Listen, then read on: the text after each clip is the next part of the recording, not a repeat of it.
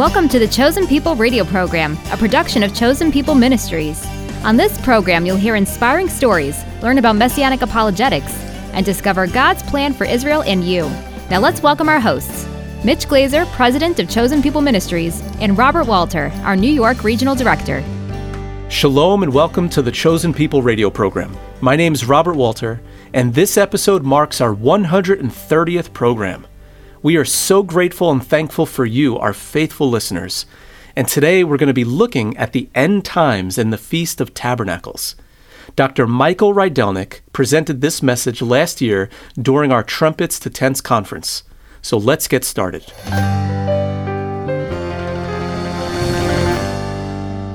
If you have a Bible, I'd like you to get it out because we're going to work our way through Zechariah 14 because it does have real help for us when we look at it gives us perspective about the situation in the world. The first perspective that it gives us about the bad news all around us, everyone hold on, ready? This world gets a lot worse before it ever gets better. If we think that this is it, we're mistaken. Have you ever heard the expression that the arc of history bends towards justice? It doesn't. It does not. It's going to get worse. And in verses 1 and 2, it shows us that the world really does go from bad to worse before the end. Let's listen to verses 1 and 2. A day of the Lord is coming when your plunder will be divided in your presence. I will gather all the nations against Jerusalem for battle. The city will be captured, the houses looted, and the women raped. Half the city will go into exile, but the rest of the people will not be removed from the city. This is a day of the Lord. The day of the Lord refers to a period that other parts of the Bible describe as the tribulation. At least that's part of the day of the Lord. The day of the Lord, just like any day in the Bible, there's an evening and a morning. Well, the day of the Lord in the evening has to do with the tribulation period, and the morning is the Messianic kingdom. But this is talking about that part of the day of the Lord. It's a snapshot of the day of the Lord. Jeremiah calls it the time of Jacob's trouble. And even though this is just talking about Israel, I think the reason why I say this is showing that the world's going to get worse is because the Jewish people are the canary in the coal mine. When things are bad for the Jewish people, it will be bad for the whole world. And in fact, if you read the descriptions of the day of the Lord, the descriptions of the tribulation period, it goes far worse for the nations than even for Israel. But this culminates here. It says, the nations are gathered against Jerusalem for battle. And the city is captured, and the houses are looted, and the women are raped, and half the city goes off, taken off to exile. It is the worst time in the history of the Jewish people. That's hard for us to conceive of because we've got a lot of bad times. But this is saying this is the culmination of all the bad events. And if it's bad for Israel, it's going to be bad for everyone. It's pretty bad in and of itself. If you look at other passages in Zechariah, other passages in Scripture, we see that there's far more to it, and it gets worse and worse and worse. But I have a bit of encouragement, even though it gets worse before it gets better. Here's the encouragement. Look at verse 2. God is speaking, and he says, I will gather all the nations against Jerusalem. This is not some random act. This is an event orchestrated by the sovereign God of the universe. He is doing it, and he has a good purpose. You see, this purpose is he gathers them because there's going to be a good outcome. If you read the cycles of prophecy in Zechariah, it's when all the nations gather against Jerusalem. For example, in Zechariah 12, it says, I will make Jerusalem, verse 2, a cup that causes staggering for the peoples who surround the city. Verse 3, on that day I will make Jerusalem a heavy stone for the peoples. All who try to lift it will injure themselves severely. You see, what he is saying is he's gathering the nations against Jerusalem. And the culmination will be, as the nations gather against Jerusalem, finally, the leadership of Israel will recognize that they need their Messiah. And Zechariah 12 says that they will turn to him and cry out to him. There'll be a spirit of grace and prayer on the house of David and the residents of Jerusalem. And they will look at me whom they have pierced.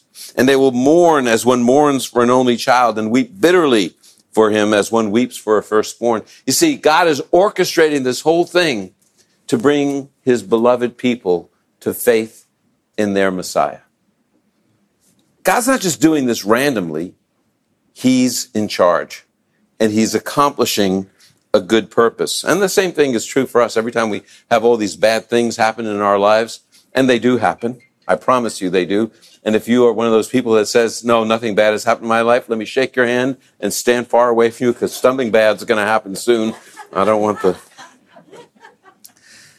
But it's because of what Paul says, all things work together for good for those who love God and are called according to his purpose. He's really going to accomplish something good, even when we can't see it. God is orchestrating this whole thing. He's in charge. He hasn't stepped down.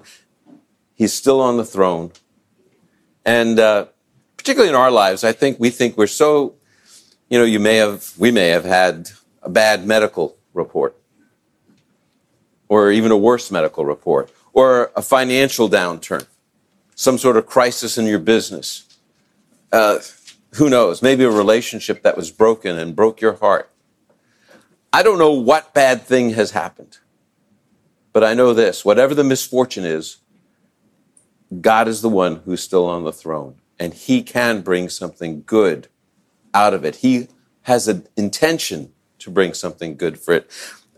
In the book, The Horse and His Boy, there's a character named Shasta. This is one of the Chronicles of Narnia. And he is talking with Aslan, the great lion, although I'm not sure he realizes who he is. Aslan is the Christ figure in the book. And he tells Aslan that he is the most unfortunate of all children, that his misfortune is greater than any. And from the darkness of the fog, because they're walking together in the fog, Aslan answers him. He says, I do not call you unfortunate, said the large voice. Don't you think it was bad luck to meet so many lions? Said Shasta. There was only one lion, said the voice. What on earth do you mean? I just told you there were at least 2 lions the first night, and there was only one. But he was swift of foot. How do you know? I was the lion. And as Shasta gaped with open mouth and said nothing, the voice continued, I was the lion who forced you to join with Aravis. I was the cat who comforted you among the houses of the dead. I was the lion who drove the jackals from you as you slept. I was the lion who gave the horses the new strength of fear for the last mile so that you should reach King Loon in time. And I was the lion you do not remember, who pushed the boat in which you lay, a child near death, so that it came to shore where a man sat, wakeful at night, to receive you. Every misfortune that Shasta experienced was orchestrated by Aslan to produce something really good. It all led to the saving of a kingdom at the very last moment. It's an amazing story. By the way, if you want to enjoy yourself in a bad world, do what I do. I read through the Chronicles of Narnia once a year, just for the encouragement. But whatever it is in the story of our lives, whatever bad events in the story of our lives, no matter how it seems to be going wrong, remember that it is God who's writing the script. He's the one putting it together. Whether it's a bad diagnosis or a financial crisis or any other problem, God is the one who can work all things together. So it's going to get worse before it gets better. For Israel, for the world, maybe for us. But it is God who's orchestrating. Now, here's a second important principle for us, a second perspective. The world will get better by the hand of God, not the work of humanity. We are always saying we're going to fix everything, and I feel like we've got the opposite of the Midas touch. Instead of turning things to gold, we turn it to something that's not gold. That's what humanity produces. And so here in Zechariah 14, verses 3 through 21, it says what God will do for Israel to correct things for the whole world. Okay? So let's go through them. First, God will rescue Israel. The Lord will go out to fight against those nations as he fights on a day of battle. On that day, his feet will stand on the Mount of Olives, which faces Jerusalem on the east. The Mount of Olives will be split in half from east to west, forming a huge valley, so that half the mountain will move to the north and half to the south. You will flee by my mountain valley.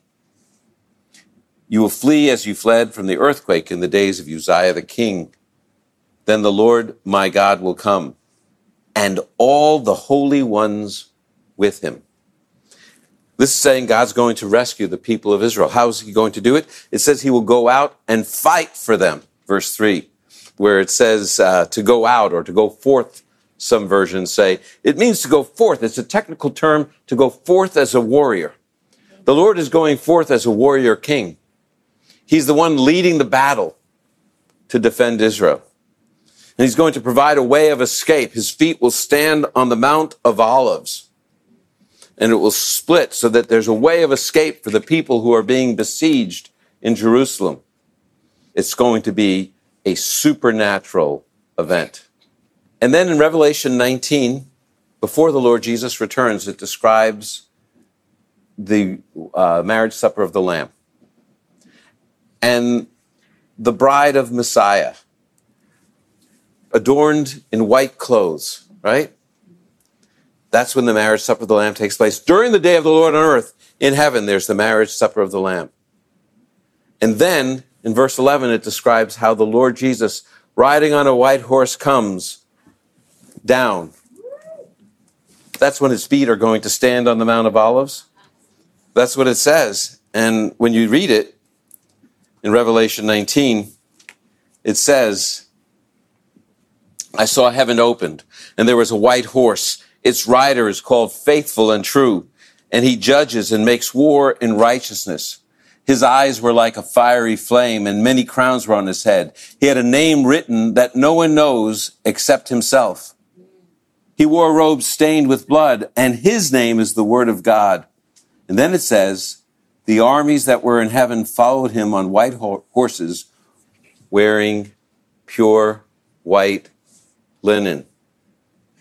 Those who were there at the marriage supper of the Lamb. Just in the previous paragraph.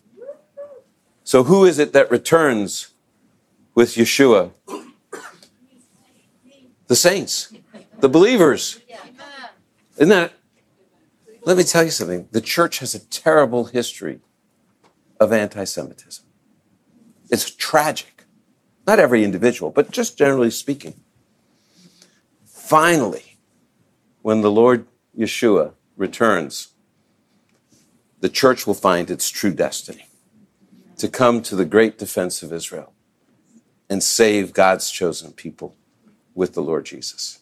Isn't that encouraging? Yes. And here's the good news. Yeshua doesn't need our help. He gives us the opportunity to do what it is that he always wanted us to do, to be the defenders of his people. Thank God. God will require universal worship in Israel. And this is where we get to the festival of Sukkot. Look at verses 16 through 19. Then all the survivors from the nations, these are the people who knew the Lord, that came from the nations that came against Israel. It's not those who came against Israel, but from those nations, there will be believers who were not part of that. And they will come up year after year in the Messianic kingdom to worship the King, the Lord of hosts, the Lord of armies, and to celebrate the festival of Sukkot, the festival of booths. And it says if anyone doesn't come up to worship the King, rain will not fall on them. The question is, why is it that it's Sukkot that has to be observed? The rabbis teach that the victory described happens at Sukkot. I don't know how they know that, doesn't say when it will be. I think there's a better answer. Sukkot is a festival that always looked forward. And so what better festival for them to celebrate but the Feast of Sukkot, which always looked forward to the day when not just Israel, when the whole world would know him. That's why they have to celebrate Sukkot. And then finally, God will achieve total holiness for Israel. Look at verses 20 and 21. On that day, the words holy to the Lord will be on the bells of the horses. Huh? The pots in the house of the Lord will be like sprinkling basins before the altar. Every pot in Jerusalem, that means in the kitchen, and in Judah, will be holy to the Lord of hosts. Everyone who sacrifices will come and take some of the pots to cook in. And on that day, there will no longer be a Canaanite in the house of the Lord of hosts. What is this saying? Well, first of all, this is total holiness. There's not going to be a distinction any longer between the sacred and the secular. It will all be for him. This is pretty cool, don't you think? So what is Zechariah 14 teaching us? I hope it's a little good news for you. You see, Zechariah 14 is saying that the world may be getting worse and worse, but the Lord alone will one day not just make it better, but supremely better. Better than we can even fathom. Better than we can imagine. Let's pray. God our Father, thanks for this great reminder from the book of Zechariah that you are still on the throne and that you will be recognized as being on that throne through Yeshua in that day. Lord, we give you praise for that. In the name of Yeshua. Amen.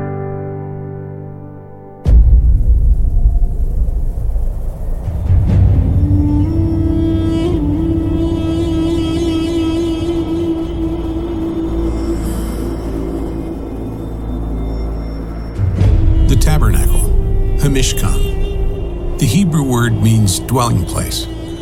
It was where God dwelled with his people, and its elements show us how to relate with God.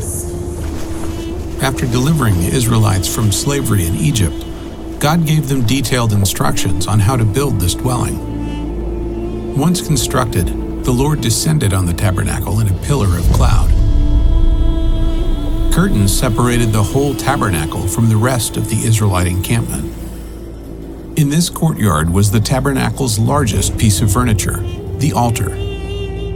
A wooden box covered with bronze, the altar was shaped as a square, measuring approximately 7.5 feet long and 7.5 feet wide. From top to bottom, it stood about 4.5 feet. Hollow space inside the box allowed priests to insert coals. Above was a bronze grating where priests would lay animals for sacrifice. A horn of one piece with the altar stood at each corner. 4 bronze rings under the ledge allowed one to insert carrying poles so the Israelites could transport the altar. Between the altar and the tent of meeting was a bronze laver. Priests had to cleanse their hands and feet here before offering sacrifices or entering the tent. Within the inner tent stood one of the most recognized elements of the whole tabernacle, the menorah, a lampstand with 3 branches that rose on each side to create a total of 7 lamps. This solid gold lampstand weighed about 75 pounds. Each lamp was a small cup that the priest would fill with oil to fuel the light. Each branch in the middle of the shaft had almond blossoms. The menorah served a most practical purpose. It was the only source of light in the tent, an eternal light that was never to go out. Also in the tent stood a wooden table covered with gold. On it was to always remain the bread of the presence. The bread of the presence symbolizes God's desire to be with his people. Incense was to burn continuously on the altar. God instructed the priests to replenish the incense every evening and morning. A curtain separated the holy place from the Holy of Holies. The menorah, the altar of incense, and the bread of the presence were all in the holy place, but outside this veil. Like the curtains covering the tent of meeting, this veil was blue, purple, and scarlet, with cherubim, a kind of angel. Beyond the veil, at the far end of the tabernacle, was the ark. The ark was a wooden box covered with gold. It was nearly 4 feet long. Its width and height were about 2 feet, 3 inches. Like the altar, the ark had rings and poles so the Israelites could carry it as they traveled. Within the ark were the 2 stone tablets on which God had written the 10 Commandments. Later, it contained a sample of manna and the rod that bloomed to reinforce Aaron's leadership. The mercy seat was the ark's lid and features prominently on Yom Kippur, or the Day of Atonement. At each end stood a cherub facing the other with its wings outspread. This cover was made of solid gold. The priest would sprinkle the blood of the sacrifice on this mercy seat, symbolizing that the nation's sins were covered for another year. While only the high priest would see it, the mercy seat was the key symbol of atonement that God would forgive his people. Though daily sacrifices on the altar were necessary for payment of sin, it was only through the mercy seat on the Day of Atonement that the stain of sin was washed away. While priests had to make repeated sacrifices, one man offered a sacrifice to atone for sin once and for all. When Jesus, the Messiah, died, he sprinkled his own blood before God, securing atonement forever for all who would trust in him.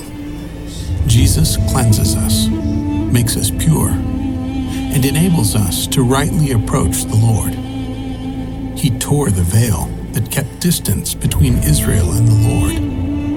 God dwelled among the Israelites through a tent. Now, he dwells within his people through the Spirit.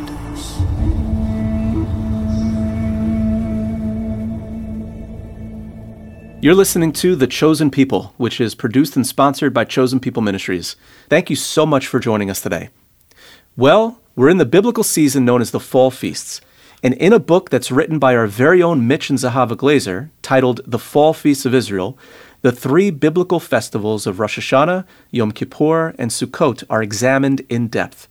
And we're inviting you to go on a journey with Mitch and Zahava as they share the biblical roots of these feast days, the celebration of these days in the time of the Messiah, and how this specially set-apart season is celebrated by Jewish people today. This book is an invaluable guide designed to help you understand the biblical and spiritual significance as a believer in Messiah.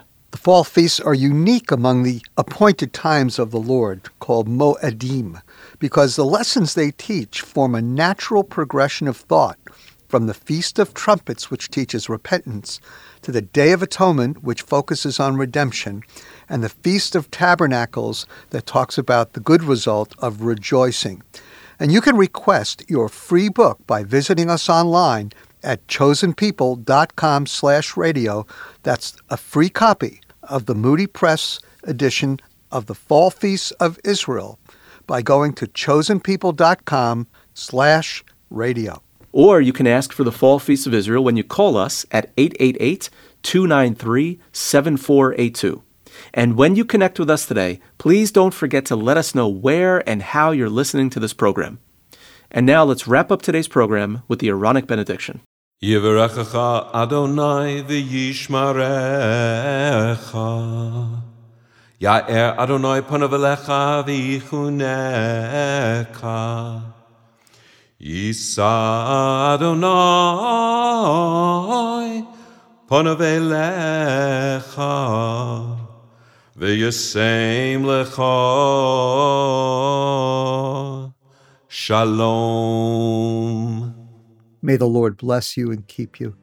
May the Lord lift his countenance upon you and be gracious to you. May the face of the Lord shine upon you and give you peace. B'Shem Shel Yeshua HaMashiach, Sar Shalom. In the name of Jesus the Messiah, the Prince of Peace.